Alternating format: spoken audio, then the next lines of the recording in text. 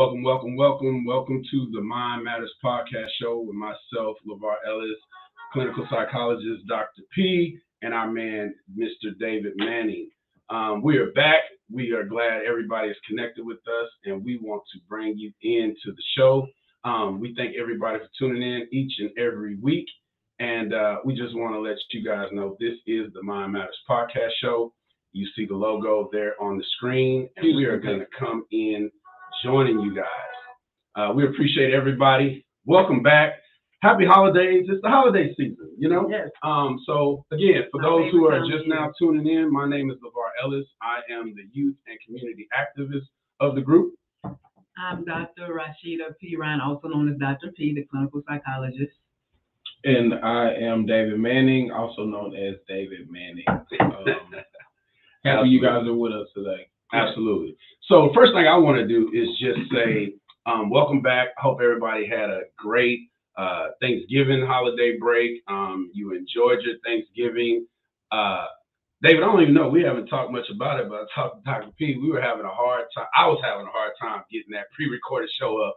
So hopefully, if you missed us last week, there was a major internet connection, I would say, that I had. And we finally got the show up. So it's definitely on our page. If you want to go and check out what we had to bring to you guys last week, you can definitely go to YouTube or the Facebook page and check out everything we talked about. And it was a very good show. I think it was probably, to me, our best so far, as we continue to talk about the stunted, the development, emotional development of Black men. So, and we talked about some other things too. So I definitely hope talk about the holiday blues and how to kind of chase those blues away. So definitely hope you go check it out if you didn't get a chance, because we're still in the holiday season. And later on, we'll definitely, not today's show, but another show while Christmas time is going on, we'll talk about those blues again. Absolutely. David, what you got to say about the Thanksgiving break, brother? I enjoy myself. I see my family. I had a good time.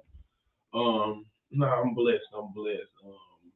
I hope everyone else enjoyed themselves as well. I really do. Absolutely. And of course, we got to look over here to IG, say what's up to everybody on IG. We thank y'all for tuning in. And we got to do the little lean in thing because of the screen not being that big. But hey, Mom. Hey, Miss Juanita, Lady J, what's up, baby? We appreciate y'all tuning in each and every week. And for everybody who's on our YouTube channel, who's on Facebook, and for those, again, of you who are joining us on Instagram, we appreciate the support and the love. So, just a little thought that came to my mind. I know you spoke a little bit about it, but I'd like to kind of talk about Thanksgiving just briefly. With my Thanksgiving, I was around a bunch of family, and it's been, I won't say it's been a while because I really can't remember, but it was just good to be around family is what I'll talk about. Since we're talking about mental health and wellness, again, this show is all about mental health and wellness. It's the Mind Matters podcast show, and it's all about checking the mind because it matters, right? And so for anybody, it's your first time tuning in. That's the whole premise and point. Again, I'm a community activist. Dr. P is a clinical psychologist for the last 20 plus years. David, licensed professional counselor, right? Licensed professional counselor for 10 plus years. Doctor. Absolutely. So give it up for yourselves, man. Let me for real. And I can hear all the clapping that everybody's doing right now. But no, seriously, back to Thanksgiving. It was good to be around the family. Just a little funny story. We were over at our kinfolk's house. Two cousins with a house in between them. They stay on the same block, same street, with a house in between them, separating them. And we were over there. Everybody was ready. I was frying turkeys. You know what I'm saying? I might make that a little business that I'm thinking about. You ever need a fried turkey, holler at me. I'm your man. But no. So we heard a big boom. Transformer blew out. Delayed Thanksgiving for about 2-3 hours. But it was kind of chilly. Kids was outside. And it was just cool to kick back and be present, right? Be present and just peep everything that's going on, all the little different conversations, being around family, soaking it all up. Before you knew it, they had the lights back on. It was 2-3 hours later. And it was just a good time. And family always say dinner's at 2, or dinner's at 1. It's never at that time with my family. And but it allowed us to get things together, and just really get into the situation we were trying to provide. So that's my little Thanksgiving story. It was good. Yeah. I had to say, it was a good thing. For me, sometimes, Thanksgiving is not one of my favorite holidays because I don't like the food. That's the only reason why. I'm not really a big Thanksgiving food person. But in terms of, I know. Trip. I'm like, yeah, I want to make like stuffed peppers. I don't want to make the traditional turkey. You can do that. I do. I have. One day I hosted it. No, everyone's like, where? I'm like, it's all different. We have barbecue chicken. We have all kinds of stuff. Right. But anyway, I like, but it is about family and friends. And so, that's for me, like being able to enjoy spending time with my family, friends, and laughing, watching movies, catching up. That's the best part because all of us are busy. And so that's people know me, like I'm always got my laptop out doing something. So on Thanksgiving, I kind of like, okay, I won't have my laptop out. I'm just going to enjoy the moment and everybody. I can imagine you writing a book about the family. What's your Thanksgiving with that laptop? Not about the family, not about the family, but yes. Gotcha. David, what you got for us, man? I know you spoke briefly on it, but just if you want to elaborate. No, but it's information should change you, and as I learn more and more about Takeover Indigenous Land Day, I'm indifferent about celebrating it. I was having a conversation with myself, like, I wonder how Native Americans celebrate this holiday. I wonder if they do. I wonder if they see it the same. Mm-hmm. And it just, it struck me differently. It's not that fun when it's your turn. Right. So I was just thinking about that. I appreciate what it can mean, what it symbolizes to a degree. Tradition of family. Before I was educated, it was my favorite holiday. And again, right now I'm like indifferent. I don't really know how to feel about it. I got to kind of process it a little bit more. But yeah, I do appreciate what it symbolizes. Speaking of the holidays, just in general, though. Wait, hold on, and I don't mean to interrupt you, but I got to. Mm-hmm. If there's a way to quickly explain what you're talking about when you say, so before I came educated, obviously talking about in regards to Thanksgiving. Yeah. Is there a way to expound upon that briefly, or we need to save that? No, it's just knowing our history with Native Americans. Thanksgiving was very different. Like the original settlers here almost died, if not for the natives teaching them how to farm and how to survive in the winter. Like Thanksgiving had a very different premise. Well, should be rather. But they were taken advantage of. They were slaughtered. They were trailed tears.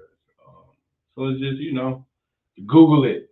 It was just for a little education pinpoint. American history is so complex. It really is. And then they don't teach us history linearly. One of the biggest flaws of the education system is because they teach you to pass the test, you become great at multiple choice. Like I understand that Jamestown is 1607. I don't understand it in the context of a number line. See, they don't teach it to you in the context of like a story, because then you'll begin to piece it together, right? And it'll begin to make sense to you. Right. They teach you from the context of answer this question. So you never really piece together history. It's always kind of fragmented. Like it's not till you become like self-educated, get you a dope mentor, get around some wiser people, get around a more informed group. Like it's not until your situation changes that you become, informed. Right. The school system ain't doing that. But we knew that. That's a whole nother topic. Anyway. So yes, that's Thanksgiving in a nutshell for all of us. And so again, we hope that you all had a wonderful Thanksgiving, obviously. And so we're going to get into, some of the things that we're going to talk about today. But of course, before we do that, we want to make sure that we highlight some of our show sponsors and let them know that we thank them. This culminates the November month as we move into December. And another point that I like to make is, guys, like, recognize 2021 is pretty much over. It's a wrap. This year went by fast. And it's like, get your house in order type of deal. You know what I'm saying? So hopefully you can move into some new ways, better ways, reflect upon everything that you've learned, what you've experienced. And I plan to do that because 2021 was an up and down year for me on a number of different reasons. But, I would just advise, encourage everybody to just do some self-reflection on this year, and we should do that each and every day. So stay tuned for our what do we want to call the meditation? We got to come up with a name for that part of the segment of the show. I thought we did something about David. I don't know. Don't David. say that then. Okay. So we're going to come up with a David, name, a real catchy name for that, but stay tuned for our meditation part that we do. So before we get into our conversations, we want to get into our show sponsors and thank them, and we'll let Dr. P talk about those guys. Our title sponsor, very first sponsor, is On-Site Counseling, which is the premier institutional-based on-site counseling, in which if you need counseling at a nursing home, group home, or schools, this is the agency that you would call to provide those services, especially in a time of COVID when people, are not wanting to necessarily, leave their home and come to an office or leave, certain places to come to office. On-site counseling is a good site to call and see if you can get some help. And that's at 3007 Caroline Street, Houston, Texas. So definitely thank you, Troy Marsaw and his group. Absolutely, absolutely. And our next sponsor? My Bright Future is our original name, but we call ourselves Future, and it's the outpatient, which we provide medication as well as counseling. And so anytime you just, need to talk, we're here. We either go to homes as well as people come into the office. And we're here at 2626 South Loop West, Suite 545. Absolutely. And we thank you guys for believing in the show and pouring into us. So we want to say thank you. And at this time, if you're someone that's watching that you know of a business that could benefit from advertising or promoting our show or being a show sponsor, simply just let us know. I want to put up our information. They can send an email, or you can send an email on their behalf and make sure we get their information, because we definitely want to take the show to a whole nother level, and we want them to contact us. So if you are a person who has a business, or someone, again, you can send your information to the Facebook inbox, the Instagram inbox, or you can email us at the Mind Matters Podcast Show at Gmail, as you see it flowing at the bottom of the screen. Let them know about us and what we're doing, because this is a show where we're asking you to check the mind, because the mind does matter. It's a major, major thing, especially these days. And we are definitely streaming weekly, so you can benefit from that. We're streaming weekly on Thursdays from 6:30, live on Facebook, Instagram, and YouTube, as we are doing right now. And you can follow us at the Mind Matters Podcast Show. So with that out of the way, and again, I thank you guys. I'll put up the email again for a second for anybody who's trying to get that information. So I guess we want to jump into it, and I want to say something. Absolutely. What I want to say, this was that with the Mind Matters podcast, we are steady growing, we're steady, developing and flowing with our show. And one of the aspects of our show that we definitely want to make sure, people feel when they watch this show, not only do we talk about issues, and sometimes we talk about very painful subjects that, bring about negative feelings. We also want people to feel inspired. We want to, have you leave our show feeling inspired in spite of some of the things you might hear. Especially, like, I know for myself, and I know for David's case too, we take on a lot of people's pain. Just like this past week, one of my patients, she lost her son, and he just died in his sleep. They don't know really what happened to him. And so she read to me what she plans to say, or at least have in his program at the funeral. And to hear this mom talk about her child from when he was in the womb until he was walking, until he was a man, I couldn't do nothing but cry. Because it's like, I'm a mother, and I'm just thinking, like, that's the worst nightmare for a parent, to lose your child. You know what I mean? But as we were talking, I could hear the relief in her voice that she got a chance to say it. Like she felt peaceful by the end of the conversation. And she said that, she's like, when she first let me know about 2 weeks ago that her son had passed, and I said, I'm sorry I didn't reach out to you in enough time. She was like, no, because I wouldn't have been able to process it. I couldn't even think at that time. She's like, I'm numb. I don't remember anything, but now I can at least talk about it. And so when we talk about these stuff, especially as a therapist, in which we do take on a lot of pain, I'm always searching for joy. I'm always looking for joy to keep me inspired, because sometimes when you hear all this negative as a therapist, you start to feel like, is the world really good? Should I believe in God? Like, so many bad things happen to people. But what I do want to say is that I find joy in every moment of my life. And this is why I want the show to reflect that. So that even though we do talk about very painful subjects, difficult subjects, we're going to talk about trauma, which we're going to talk about in a little bit, we also want you to and it's like finding that, what they call it, concrete rose, that rose still grows out of the concrete, or the sun still shines. One of my favorite songs is Lovely Day by Bill Withers. It just makes me smile because it's like, hey, life is still good. So we definitely, as we go on in these shows, we're going to, definitely imbue positivity into you. Okay? That's all I wanted to say.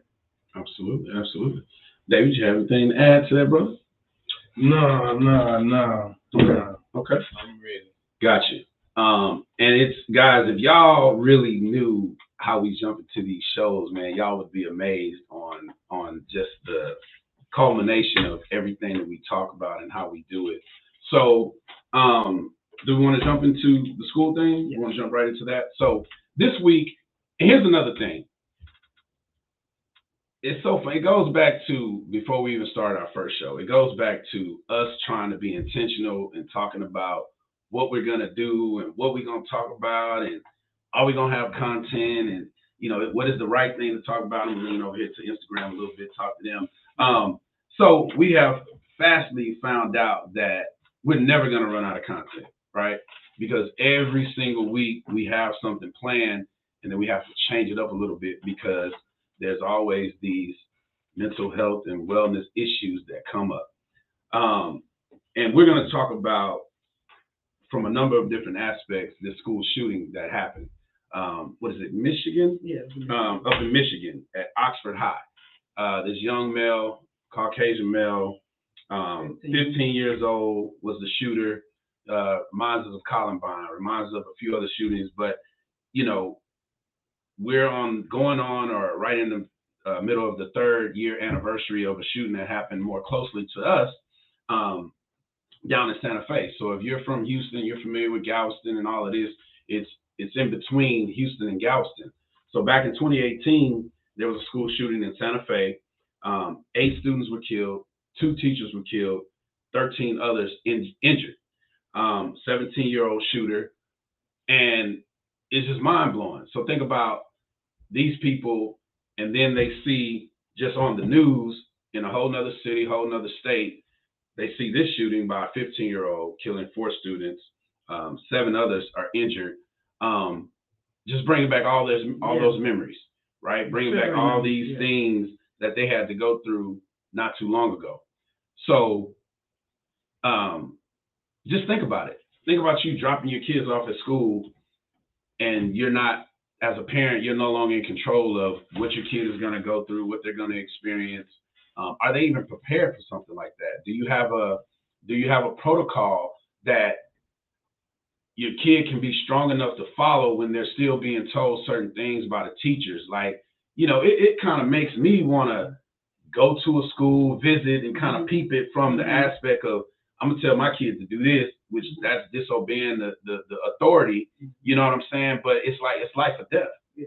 You know what I'm saying? So are you going to be mad at your student for not listening to the teachers? Do they really have a protocol in place? And I know things happen really quickly, right? So it's fast. It's in the moment. But that's what we're talking about today, and we talked about not trying to be so heavy all the time. But again, mental health and wellness is just heavy within itself.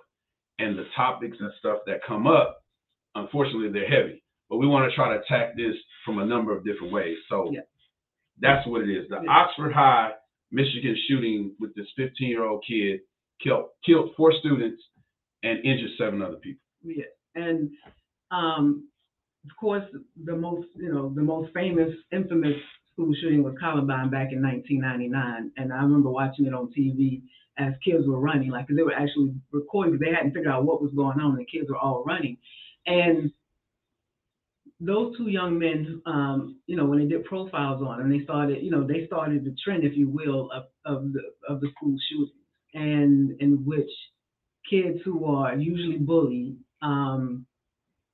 usually misfits, if you will, meaning they don't necessarily fit in with the quote unquote rest of the students.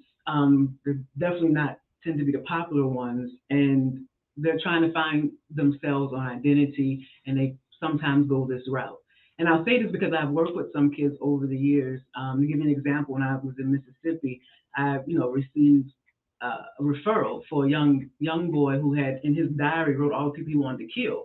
Wow. And a journal. And one of the teachers found it, and of course they suspended him, and and they sent him to me saying he can't come back to school unless you can guarantee he's not going to kill anybody. Wow. And I'm like, I can't guarantee human behavior because that's what you're asking me to do. I can do some prediction. I can say there are certain factors that could contribute to him shooting someone, but even with that said, you still don't quite know everything that's in a young person's mind or anyone's mind. You know what I'm saying? Like, you can see as I'm talking, but do you really know what I'm thinking? Mm-hmm. And so he may have protective factors like a stronger friend group or a mended relationship with his family members that have advanced his protective factors, but you still can't predict whether, because he's proven he'll do it. So you can't predict whether he will or won't do it again. Exactly. And so what David's alluding to is, of course, if you have, come from a strong family, because that's one of the things as a therapist I look at not just that individual, but the environment that they're around. Are they from, a pretty stable family? Do they have a history of being, depressed or angry? Does this child have good grades? Does this child have ambition and goals? Do they have friends? Because if you look at everything as a whole, it gives you a better picture of what are the likelihoods that this young man will or will not do so. And that was one of the hardest things. I had to write a letter to the school to say, you can't keep this young man indefinitely out of school because you're worried that he may or may not. All we can do is have him in counseling and therapy and and get his family involved and get him, on the right path. Luckily, in his case, he got on the right path and there was never issue with that. But one of the things I definitely want to address is that, and I stand by this, is the golden rule: doing to us what you want done to you. And I think what happens in a lot of these young people cases, they really are bullied.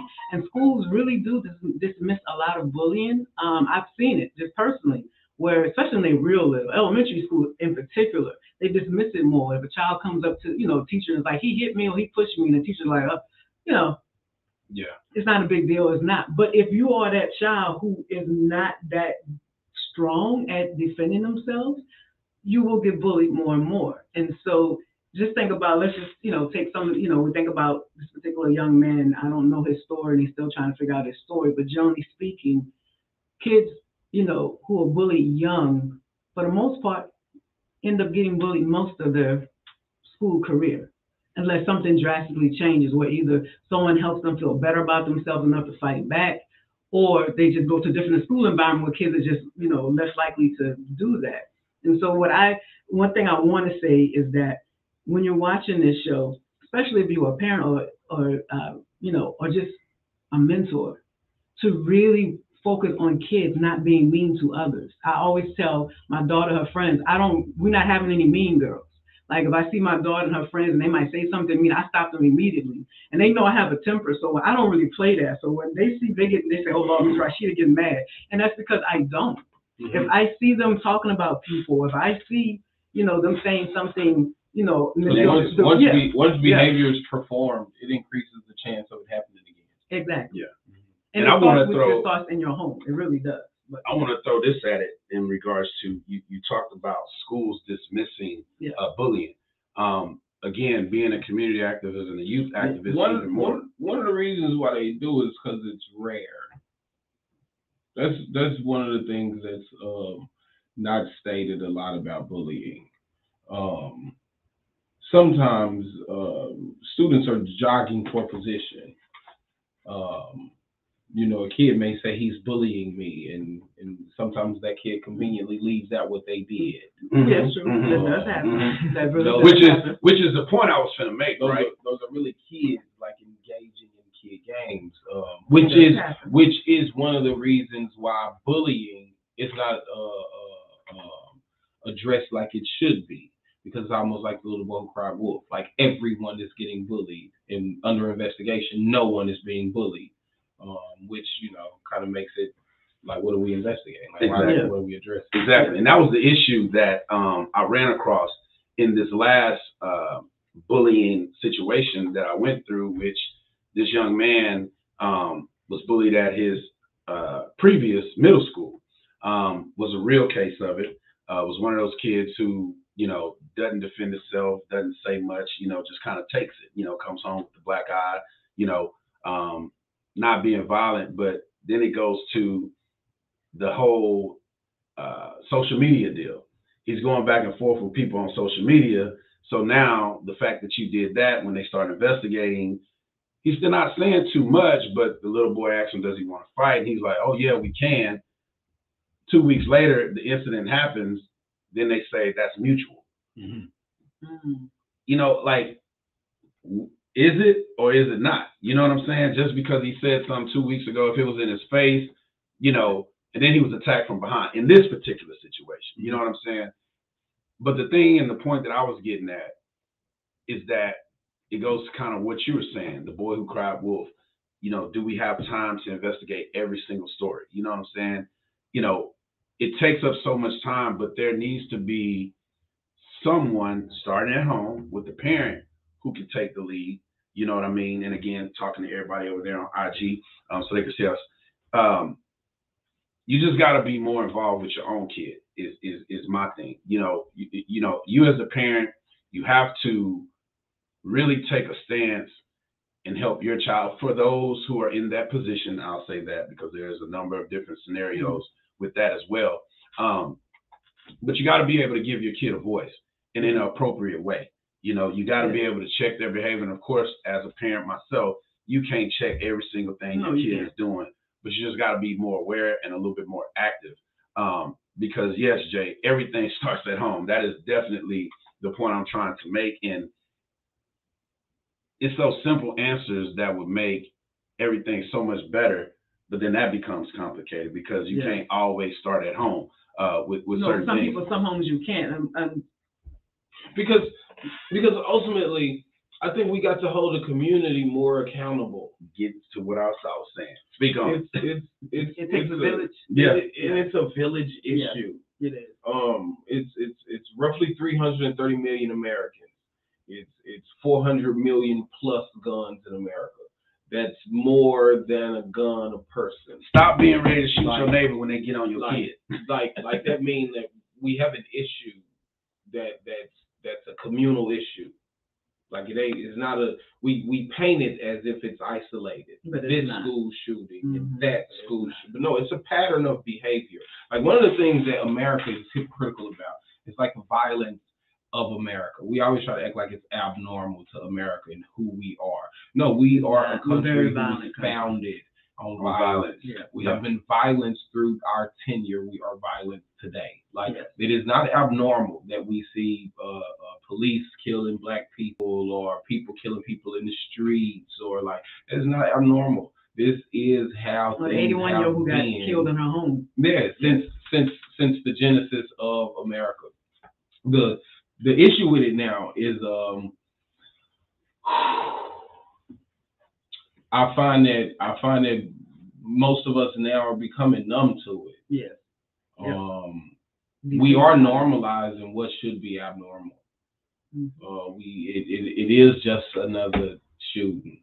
It is just another. How many died this time? Oh, just 4. Oh, it ain't like it was like it is. Like Santa Fe. You know what I'm saying? Like it's ways that we just kind of that's sad and we pass the remote. Like the level of empathy for like these frequent occurrences, because it's also what happens to your emotions. Like it's impossible for you to get your emotions up for everything. Like it is, you can't live there. That's why we talked a couple weeks ago about like people who stay in flight or fight response for an extended period of time. Like you can't do it. Like it's an unhealthy space to live in, as well as having heightened emotions all of the time. Like the professional side of it, I like y'all to flow into what y'all were talking about earlier about the profiles. And I was like, okay, is that your opinion or is that factual? If you could, Dr. P, if you could start that off. In terms of, and I alluded to some of it in terms of, the young people that, tend to be white male, loners, or they might have one friend, but that usually don't fit in for whatever reason. Sometimes they're really brilliant, and sometimes when you're really brilliant, you don't fit in with other kids because just the way that you talk and want to relate to the world may not relate, to the average teenager. And so you're feeling isolated. One of the things that going to talk real quickly about how, Maslow's hierarchy of needs. Maslow, was a humanist who believed that we're all basically born good. And I'm sorry, say it again. Maslow's hierarchy of needs. Okay. And in his hierarchy of needs, he talked about how we as humans are basically born good, going back to that blank piece of paper, but different life experiences shape us. And he talked about how at the very bottom is your basic needs, having, the need to, food, water. Like if you don't have those basic needs, you can't be your best self. Mm-hmm. Like if you're hungry, you're starving, you're thirsty, you need sleep, you can't be your best self. That's everybody across the board. Then the next level is safety. Shelter. Yes. Money. Exactly. Do you feel, like again, if you're dealing with poverty, then you can't be your best self. You can't be the best person because you're dealing with, hey, I don't feel safe in my environment. Anyone can kill me any moment, or, even in my own home may not feel safe. My parents don't make me feel safe. Number one job of parents when their children are young is to make them feel safe, right? So these are different levels. So you have to accomplish each level to be your best self. And then thirdly is this sense of love and belongingness. And that's the sense of everybody wants to belong to someone or something. That's across the board. You want to fit in. That's just a natural need. You look, it's like you're the outside looking in and everybody seems to be, even babies, one baby cry in the nursery, what happens to the other baby? They cry because they see where the attention going. Exactly. Mm-hmm. And it's about this sense of belonging and wanting to be. That's funny. I always talk about Landon. It's so funny. Sitting there seeing cousins you don't see every day, and I'm just like, Landon, I see you every day. Boy, I give you love every day. And as soon as I hug on somebody else, he come over there, right? Yeah. And kids don't think about that, but that's oh my God, what it's all they do. about. Even as my daughter's teenager, and if I'm on the phone with somebody, also she has something to tell me. She want to be right by you. So what? I didn't even see you there. I see you all day. Funny. Now you want to sit next to me. Yeah. But it is that sense of love and belongingness. This is why there's games. This is why, no matter what, people are going to find a way to fit in. And this is, especially when I teach this to my students, I always emphasize this third level of the hierarchy of needs because I deem it to be the most significant. I deem it to be like where a lot of criminality comes from, where a lot of depression comes from, where a lot of anxiety comes from. After you accomplish those first two basic levels of getting enough sleep, getting enough eat, securing somewhere to stay, financial ability, and it's time for you to have that third level, which is a sense of belonging, a sense to be loved and to give love. See, like part of what we don't appreciate is for people who say it don't matter to me. I love y'all, and I love y'all so much that I'm gonna tell y'all lying. It matters to you. It matters to you because we only talk about what matters to us. The reason why we're not talking about some of the other issues that are important is because it ain't really on our radar. It don't really matter to us. Like we prioritize what is important, what is significant. When I had a friend, and one time he was telling me a story about this young lady he was talking to, and he said, yeah, man, she did this and she did that, and she treated me like this and did that, and then after an hour passed, he said, but I don't really care though. And I was like, he lying. Like, why would you say this long speech for such a long time if you were disinterested, if you didn't care? So part of it is us just not being afraid to understand that we want to belong. We do care. We want to love and we want to be loved. Both things are inherently true. So for those of us who think that we can kind of get off by just receiving love, it won't be sufficient either. You're gonna have to give too, and it's because it's who we are. We are not just recipients of energy, but we are also people who dispel energy as well. Yeah. And so this is why when I think about we talk about being a community that we're all hurting.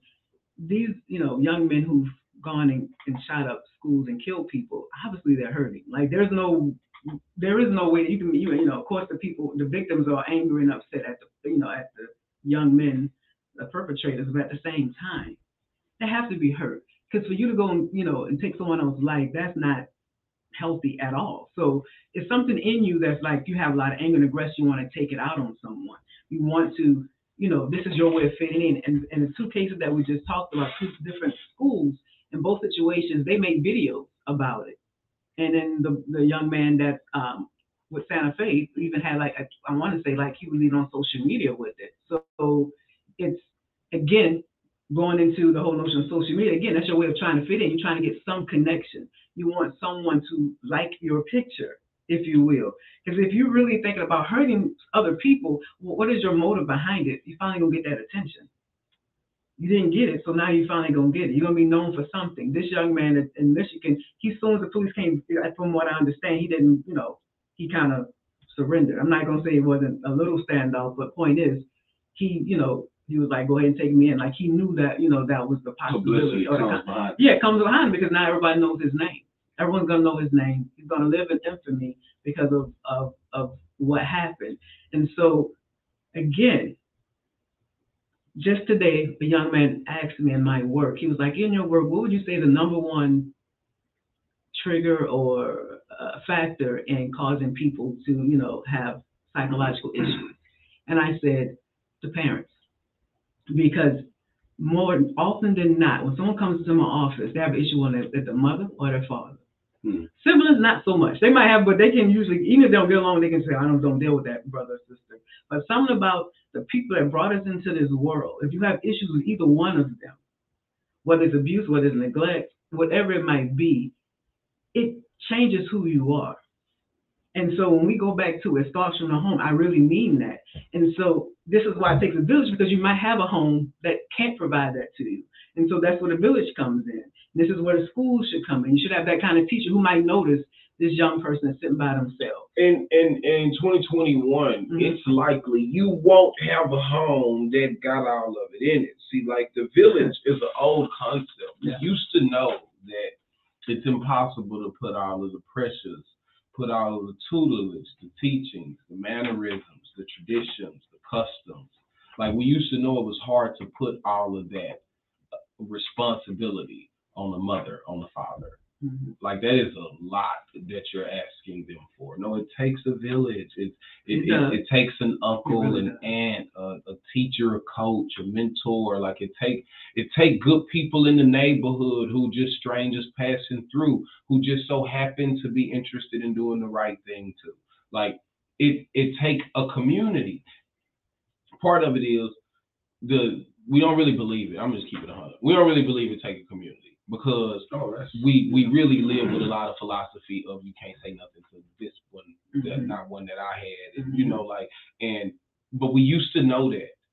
Like I was born and raised in a neighborhood where I knew all of my neighbors. Yeah. Like I knew the one next door. Like for about a block or two, I could tell you each person who lived in those homes. Like we don't really live in community like that. Like again, we used to know that. Like it's. We pulling up, keeping the blinds closed, closing the garage. For a community that don't come with a gate, me knowing my next door neighbor is just as secure as Brinks. Like it's just as secure as Acme. Like this is before Ring and all of the people could see who at my door. Now he used to go check my mail. Like when I was gone, like he used to make sure that nobody come to my door who like the sense of community. Yes, I give you another example. Growing up, my baby sister, she used to escape out the house, find all kind of ways. Just snitching on sister father. No, but she was 2, and it was the funniest thing. Like she was literally like, no matter what we did, sometimes she found a way out the door, out the window. Like she would climb out windows. Like she just needed to be outside. She's still like that to this day, by the way. But the thing about it, the neighbors, like we wouldn't even know she was gone. And somebody would come knocking on my door, holding her hand, like, here you go. Yeah, and I'm like, oh, Lord, we didn't even know she was missing. But that can't happen now. You know what I mean? Like, that would be frightening if you noticed your child was missing or, like to wander off. But we lived in a neighborhood. Everybody knew who she belonged to. It was like, some neighbor I never met was like, here, walking her up the driveway. And we were like, here she go again. And she's smiling, like, waving. I'm like, this girl here. But the point is, we lived in a community where people knew each other and would look out for each other. And so, you can be outside all day. Like I would be outside all day. We didn't even come home to it was easy. not only in those days can Mhm. somebody say something to your child, but you expect them to. You understand what I'm saying? Mhm. Like you don't expect your kid to be able to get away with certain stuff in front of the community. Mhm. Like you expect this is your second mother, this is your third mother, this is Mhm. like you expect this type of standard. Yeah. That is a distinct difference. So this is what I want to do, because I want to speak a little bit on that, and that's the largest part, I say, of the issue with people these days. Don't say nothing to my kid. You know what I'm saying? You're scared to even talk to somebody's child. Not that you're scared that the parents are gonna do something. Let me lean back over here on Instagram so I can see. It's just that you don't even know if it's worth it, right? You don't even know if the parent is just as worse or worse than the kid. How they gonna respond? How they gonna react? Because what you're talking about, that's eliminated from our culture. And I think that if it was a way to get all that back, or if it came back, that would eliminate a large portion of the issues that we have today. Because the kids walk out the house knowing this person better not say nothing to me. You know what I'm saying? I'm gonna go talk to my mama, or they just don't respect them at all, period. You know what I'm saying? That level of respect has been lost in so many different ways. We've come to the point where almost like, and I hate this about professionals too, because professionals to a large degree only respect research. Yes. It's almost like if I didn't read it in a peer-reviewed article, it's not the real thing. And we've kind of got there as a people. We've kind of got there with institutions. The school can tell you something. The church can tell you something. If you go to jail, they can tell you something. We don't see the community as an institution. Like we don't see the neighborhood as an institution. Because that's who can't talk to you. Right. That's who you're supposed to come get me for. And it's like outside your front door should not be your opponent. Like if you don't got another safe space, this should be the safest. This is where you stay. It's where you lay your head. Right. Like this should be the safest of spaces. Team aspect. Everybody in the neighborhood should work together. You have those community boards. You have the HOA and all this stuff.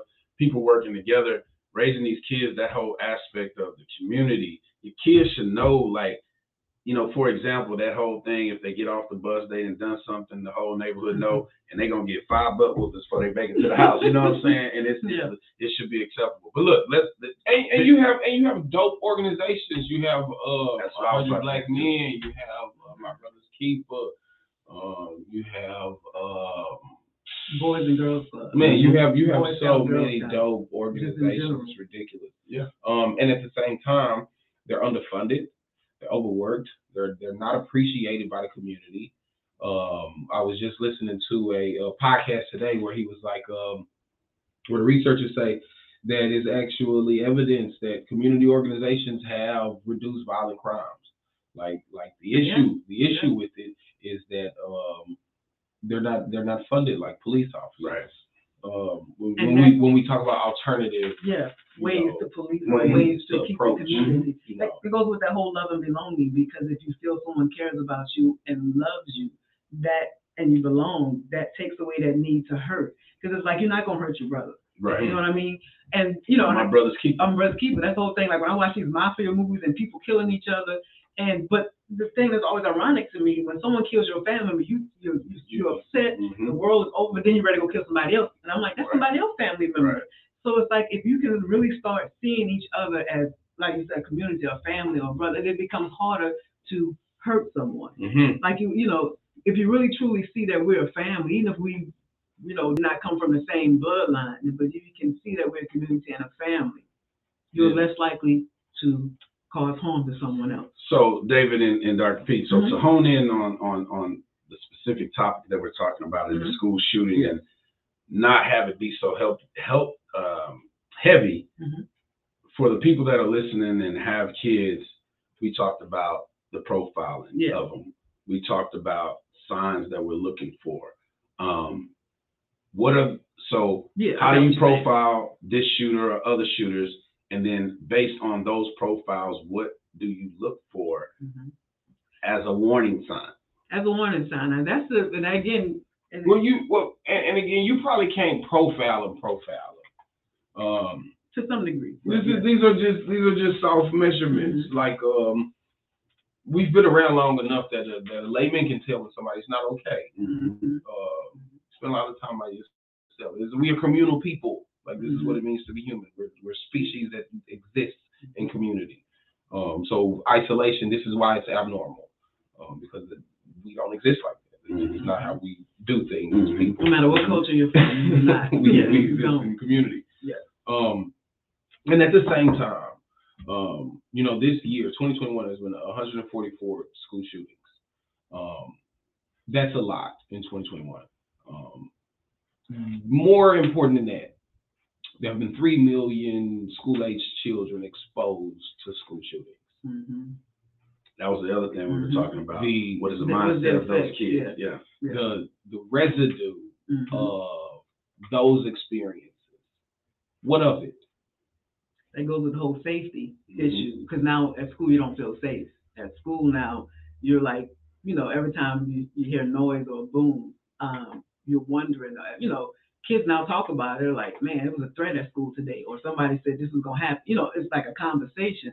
So you're growing up in an era. I didn't grow up in that era where there was school shootings. So for me, there's some bullies and people got beat up bad and things like that. But in terms of just straight up someone coming and aiming, walking through the halls just straight shooting people, and again that goes into the whole notion. And we've talked about it, but maybe not in depth in terms of trauma and how trauma. Once you traumatize, it changes the way your brain works. Period. So what that means is your whole brain is altered permanently. So what you can do, there's certain things you can do to try to, to alleviate some of that or to be able to function. But that's something that never goes away. Again, going back to the paper, when kids witness something like that, I'm glad you brought up the 3 million. I mean, that damage is lifelong. Of I don't feel safe anymore, especially if you know the person you that at school. And you're at school, or you were definitely like. It's one thing to be like we hear about it, but it's one thing to be in the moment, and you were literally in the classroom scared this person come shoot me at any moment. I can't defend myself. That's what I wanted to get to. What do you do for that student? And I mean, I already know, and of course, y'all got to remember, when I ask these questions, I'm doing it for the audience, right? I'm doing it for the person that may watch this show at some point in time. What do you do for that student? From a professional standpoint, what do you recommend, or what would you advise for somebody? They tell you got to go to school. Yeah. That student that was right there in front of the student that fell down because they got shot to death, and now they like, I don't want to go to school. I can't do it. They take it to the extreme. What are some suggestions or whatever? Like, how would you approach that student or the parent? What would be something you would say?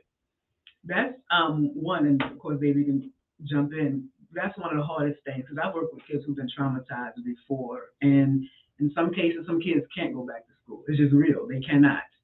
Because if you can't learn, that's most important. If your anxiety has gotten to the point where you can't function, safety idea. Yeah, you're like, okay, now we might have to homeschool. In some kids' case, that's the truth. This is what happens. In other kids' cases, what I call more resilient, maybe they're able to, get back. Yeah, they're able to say, okay, this is it. This is what it is. The bottom line is, it is about helping your child build resilience, to help them, what I call focus on what's going on, like what's the power of now. Because we can't predict the future. Yes, we want to be able to tell a child that it won't ever happen again, but we can't. All we can say is do your best to, like I said, what are the protocols at the school? What is my personal protocol? I do think parents should have their own, even if it doesn't matter what the school says. That's why some parents let their children have cell phones regardless of what the school says, because the parents are like, my child's going to contact me if there's danger at the school. I need my child, because I need to reach my child. If I notice something, and so they're, you're not supposed to have cell phones in school, and at least at some schools, and people ignore that. But anytime you're dealing with trauma, it takes a while to process. There's no simple question. That's not a simple answer. So when they bring counselors in the school to talk, sometimes I feel like that's not the best because there's a group of them and they're talking and it's mostly kids like this. And we're leaving. Yes. And we're leaving. I've done crisis counseling after a school tragedy many times, unfortunately, and We're there a week max. We're leaving. We talk to people. We give our condolences. We do our best with solution focused therapy. But to be honest, most people have not even grappled with it yet. Like, it hasn't even hit them exactly. yet. We haven't processed it. It's so big. Mm-hmm. Like, they haven't the time to really consider what's going on, the magnitude of the loss. They kind of need us when we're leaving. We leave after a week, and they kind of need us in about 2 to 3 weeks. And they need us for a more consistent period of time. So yeah, I find it to be lacking too. I would say, so something I thought about, and I didn't think about it before I asked the question, but I kind of thought about it while after I asked it.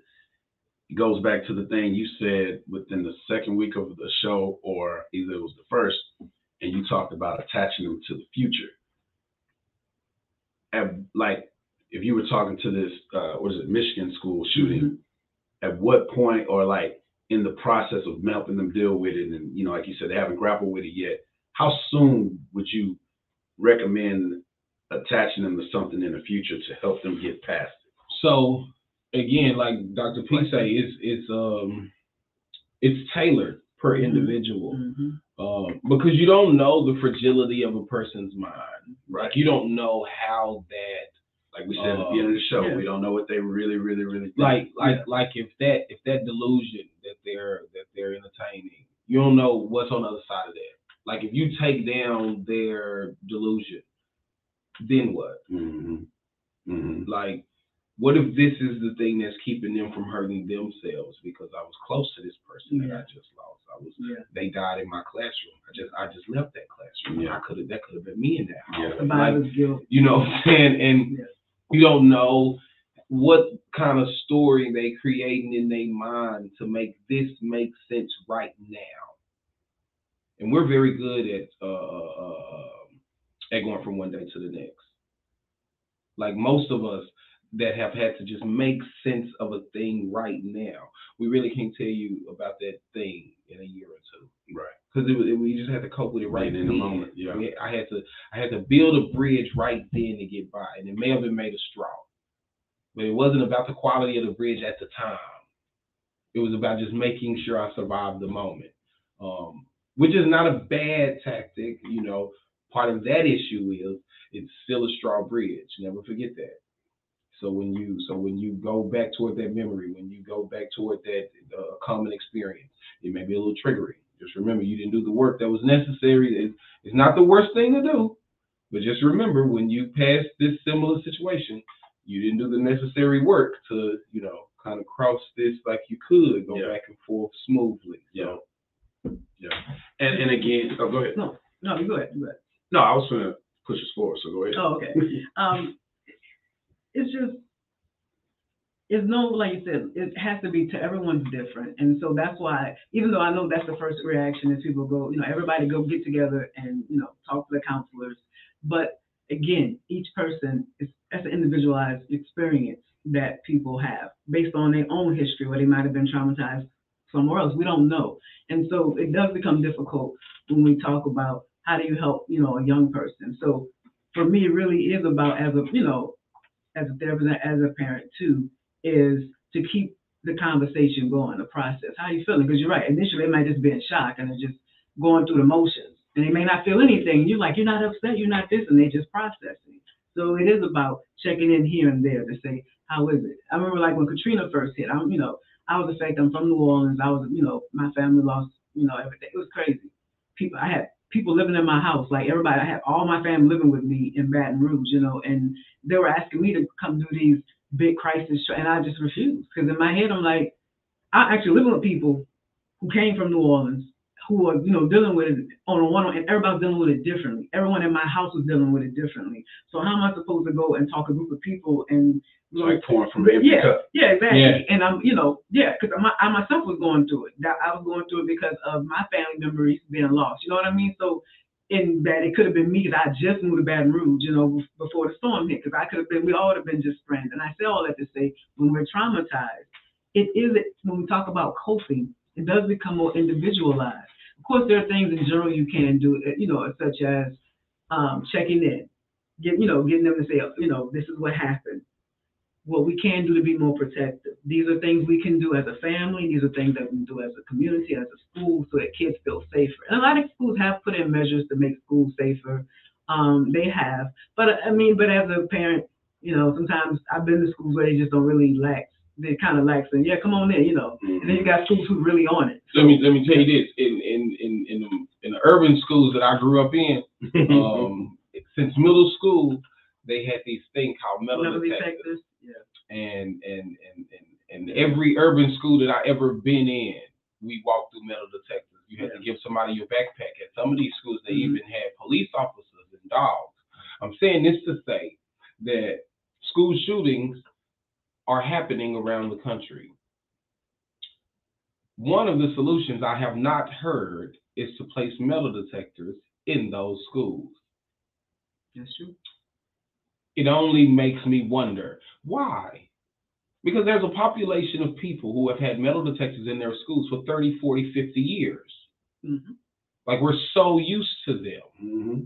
It's like a nothing. I was just about to say, it reminds me of Lean on Me, and there must be some legislation issue with that. We're used to them. They gave them hell by trying to get the metal detectors. Yeah. We're used to them. Like, there are metal detectors at every entrance and every exit.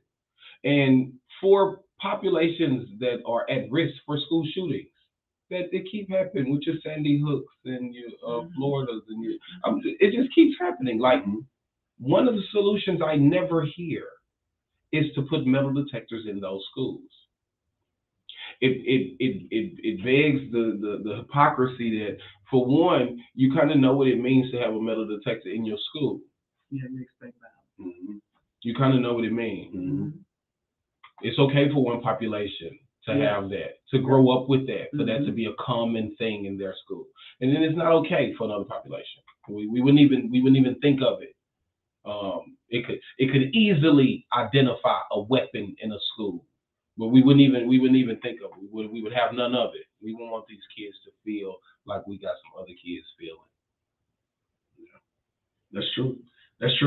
So to bring us home, and also you were given some of what I was looking for as far as the kind of like the solutions and the walkthroughs, and you both were with this whole situation with the school shootings and talking about how you can cope with it and this and that, and if y'all would, to wrap up the conversation, we're talking mostly about the kids, but it affects the parents too.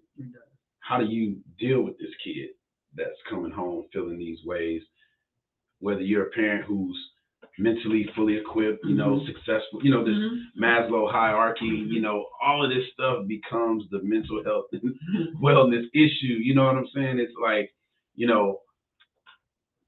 how do you parent to that child? If you're able to, it becomes easier. Then you have to talk to both of them. You have to talk to the kid and give advice to the parent as well on how to deal with it when they dealing with trying to make month-to-month bills and all this type of stuff. Yeah.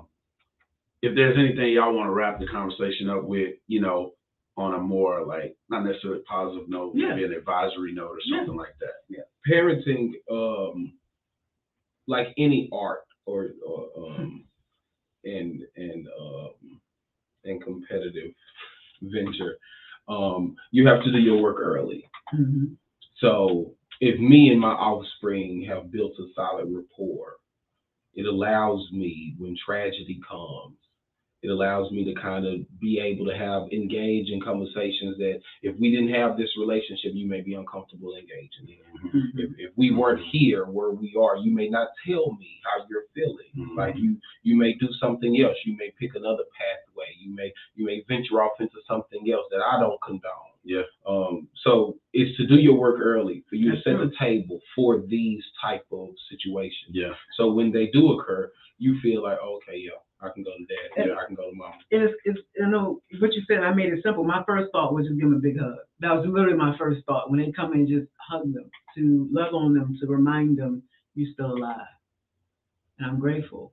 And, but it's just the what I call like that, again, going with the whole hierarchy of needs, feeling safe, making your child feel safe. I think that's one of the most important jobs of a parent is to make your child feel safe. Even if as a parent you're doubting it, you have to show that, your child that we're going to make through this. I am going to help you do this the best that I can. I'm glad you said that, because the question going to start with you.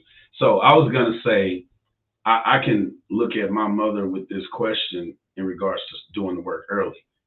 Man, she started when I was a little one, you know what I'm saying? And there's been times throughout the years where we disagree. I get frustrated, she get frustrated, and we ain't gonna talk. And then if there's something that needs to be talked about, either I'm gonna say, okay, we need to talk, you know what I'm saying? And we just get right back to it, you know what I'm saying? Because the work was done early. Yeah. But with all that being said, my mother, her question is, the crazy question is, how does a parent the shooter or the killer? The same way, because at the end of the day, that's still your child. In some way, sometimes I think parents get caught in guilt. I give you a different example. Jeffrey Dahmer's daddy stood by his side till he died. And I was like, and his mother was like, I can't do this. But his mother had psychological issues already, which is what they say might contribute to Jeffrey Dahmer. But I say that in the sense, when I saw that, I'm like, but he still saw him as his son. And so it's one of those where I'm not saying, your child's on a crime. Of course, they're going to do some time. There's no hope. Well, hopefully they'll do time given what they did. But how do you parent? It's already done. So it's kind of going back. You have to do the work so that your child is not in that position where it doesn't happen. Of course, sometimes things in life might happen where they kill somebody in self-defense. I'm not talking about those situations. I'm talking about when it's meditated, when something happened to them where they feel like this is the only way I can solve it is to hurt people. Mm-hmm. That, so it really is about you as a parent taking ownership of, because a lot of parents want to say that had nothing to do with me. I'm here to tell you, if your child keeps, messing up, a lot has to do with you. Because it becomes a certain point in the child's development where you can no longer parent it, or at least those opportunities to parent are seldom. They're 30, they're 35, they're in jail. Like your opportunity, your space to parent is, gone. It becomes those core values, and being her only child and her son, I can give her the props that's necessary because, again, she's done that work, right? And I think she's coming from more of the perspective with the question of, if you haven't done that, what do you do? And then I think it's kind of like, you said it just so quickly, I was shocked. You just like, you gotta do the same thing. You just gotta be there. But I think the thought and the ideas that I get is self-accountability. Yeah. Like, you don't even think about parenting. You have to check yourself, You do. and You then really do. like you said, you have to own that. Yeah. I just think our That mama, you get. you know what I'm saying, Yeah. for everything she's done and for so many people in our family. But anyway, before she started crying, she'd be at home crying stuff.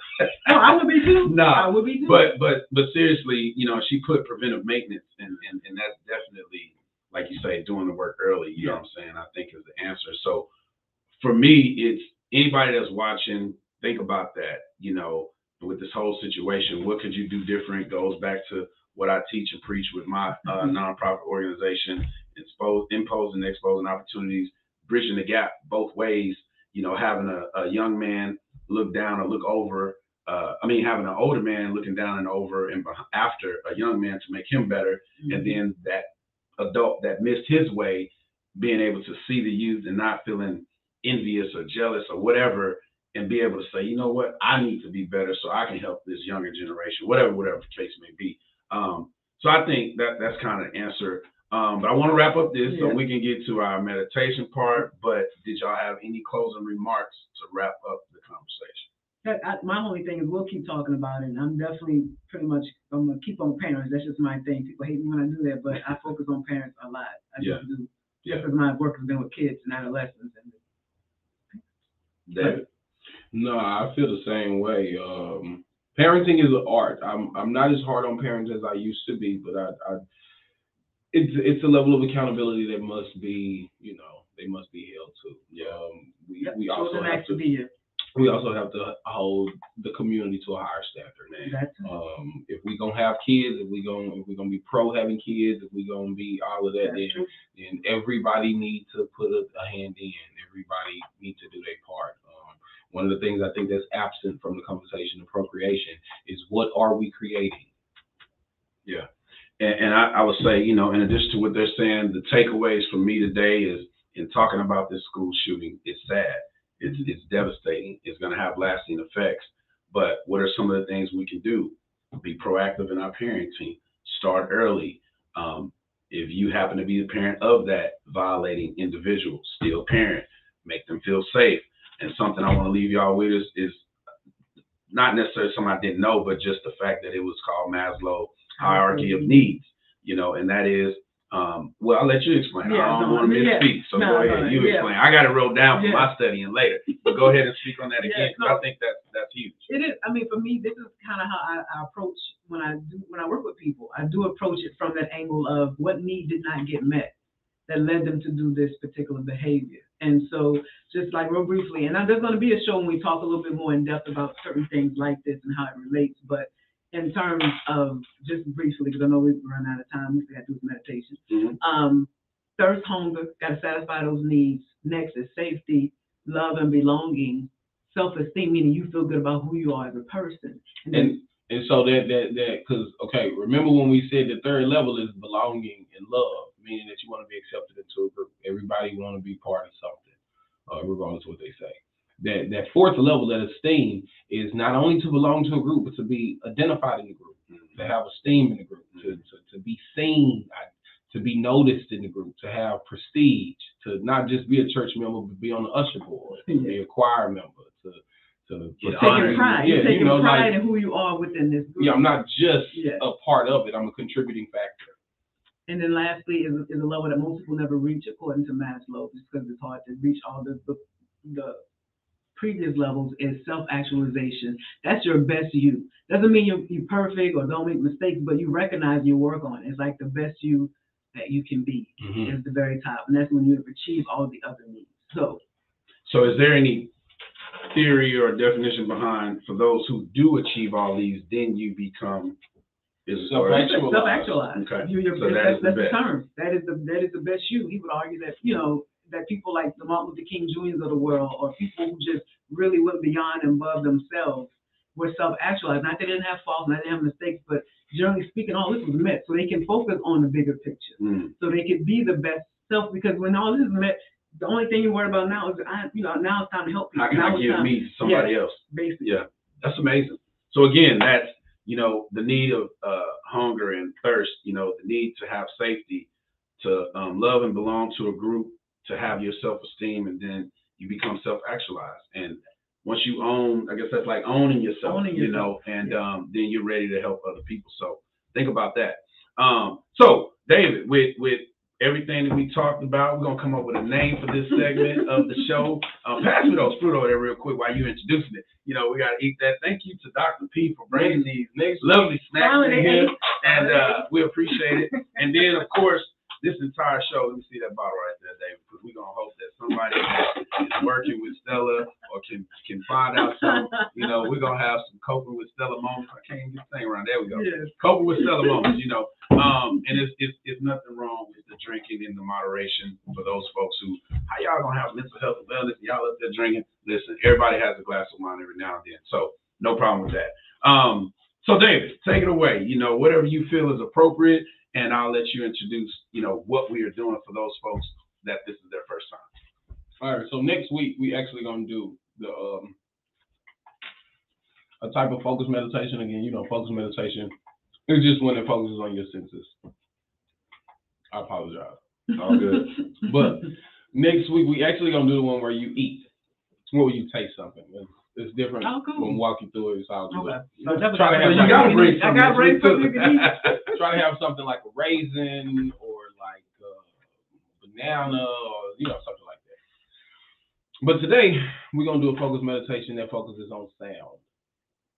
So some of you guys have beeps on your phone, chirps on your phone. If not, you can go to YouTube.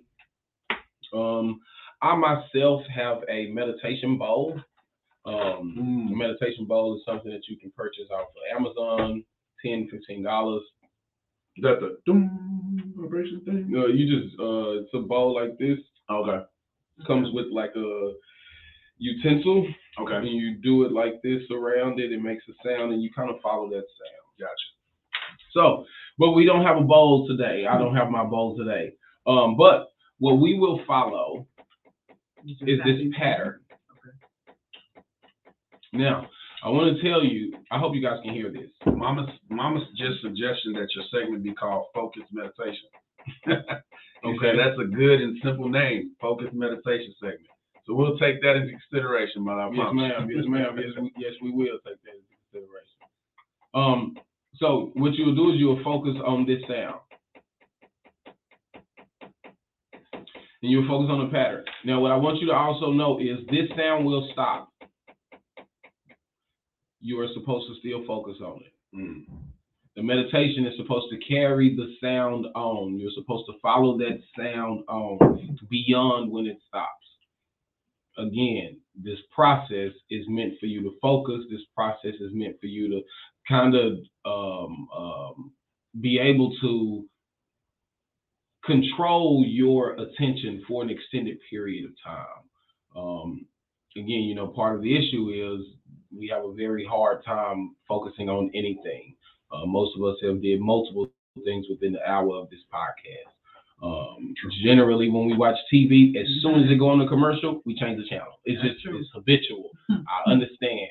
It has the level of lack of attention and anxiety, and that combination change the channel when it's commercial time. So we're gonna focus on this. This will stop. You will continue to focus on the sound and the pattern, and then we'll be done. All right, you guys, make sure that you are somewhere comfortable.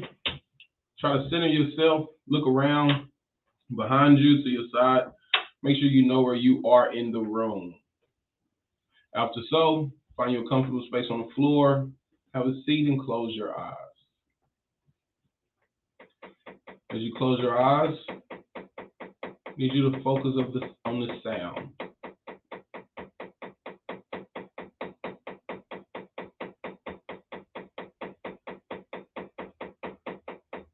Focus on the pattern. Focus on the cadence, the tone.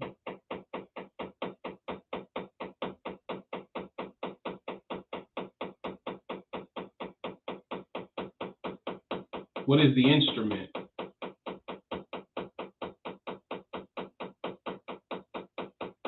What makes this sound?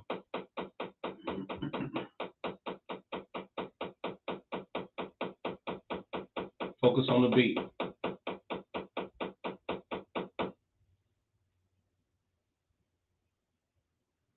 Continue to focus on the pattern.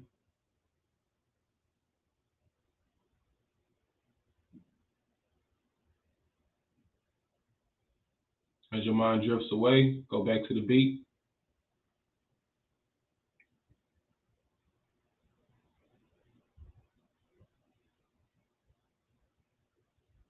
Hear the pattern. Hear the cadence.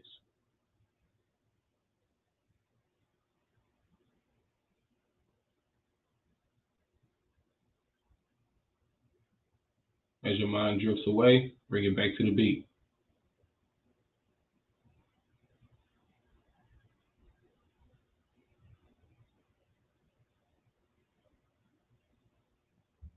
Follow the beat.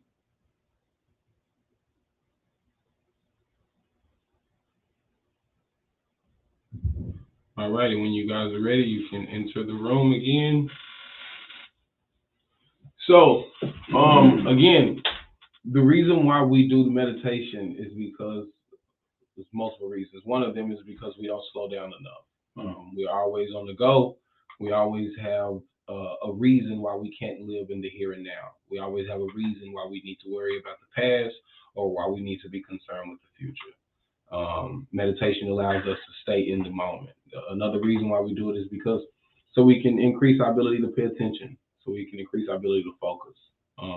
We do many things today on autopilot, including drive, including talking to people, including our job. These are some of the most important things we do in life, and we do them on autopilot, meaning that we do them non-consciously.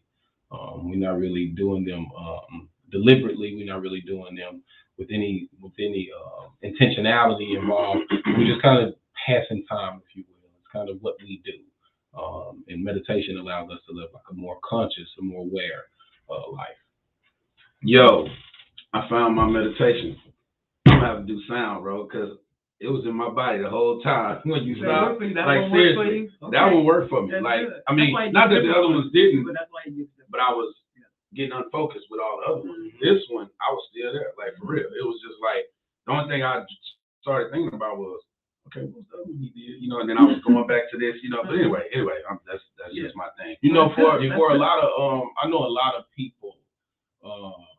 Honestly, I know a lot of African Americans who the sound works best for them. Like I know a lot of African Americans who've had like real legitimate left bizarre spiritual experiences through the practice of meditation, and they do it with the bowl, and they do it with a chime, with a little triangle, and they do it with like this little baby gong. And those three methods that they use with sound, they have really reached, you know, some what I would describe as nirvana. I've never been where they have been, but they have really reached some heights. Absolutely, man. And I gotta just say, shout out to my girl. And she practices all this too, and she hit me with that sound bowl, you know, where it gives a vibration. She put it on my stomach, you know what I'm saying? We had a whole experience, and so it takes me back to that, like, okay, I know somebody I can talk to about that, you know what I mean? So anyway, it's definitely been a great show. Appreciate again, of course, Instagram has stopped us on us again. I don't understand why it keeps doing that, but maybe it's the length of it or something like that. We'll figure that out. But we appreciate everybody who's been tuning in on Facebook and YouTube. Yeah, so I was getting ready to say, before we go, we do have one last thing. We have the Dr. P tip of the week. That's parenting tip. We've already been talking about it. One thing you can do, whether your child is, or if it's not your child, but some person that you mentor or you see like I guess you're like a parent figure to that child. So just check in with them. It's something simple as, what's the best part of your day today? What was the worst part of your day? Just having that dialogue. That's the tip of the week, is checking in with those that are under you, that you're parenting, mentoring, even if they're grown, to check in with them just to see how, I do it to my father. Like, how you doing, Dad? I'm just checking on you. And he's like, oh, thank you for checking on, But yeah, that's it. Because grown people not okay. Exactly. Had we known this is what grown was going to be, we'd have stayed kids. We'd have stayed kids. Grown people not okay. Absolutely. True. So again, name that tip. Yes, that tip is checking on people, checking on your loved ones, checking in at least, I would say every day, check on them as much as you can. Okay? Absolutely. And so again, we appreciate everybody who's checked in. Always, my mom, Jay, is tuning in every week, and I think it's your sister or somebody that's tuning in every week. We appreciate you guys. My mom. And for those, and your mom, for those of you we don't know, we appreciate you guys tuning in and stuff like that. So again, the tip of the week is checking on your people. Just check in, do your meditation, and find out which one works best for you. Or just, hey, go on a tour and just try all of them. And if you don't know what they are, I'm going to say just go back and watch the shows, right? Because you can go to YouTube and catch all the shows, or you can go to our Facebook page. This show, y'all. Absolutely. And I will say, I have to put up a couple of the shows on the YouTube channel. And you can catch us on Anchor if you are one of those folks who would like to just listen while you're driving and don't have all of the particular graphics. If you just are on the move and can't catch us live and visually, you can definitely get with us virtually.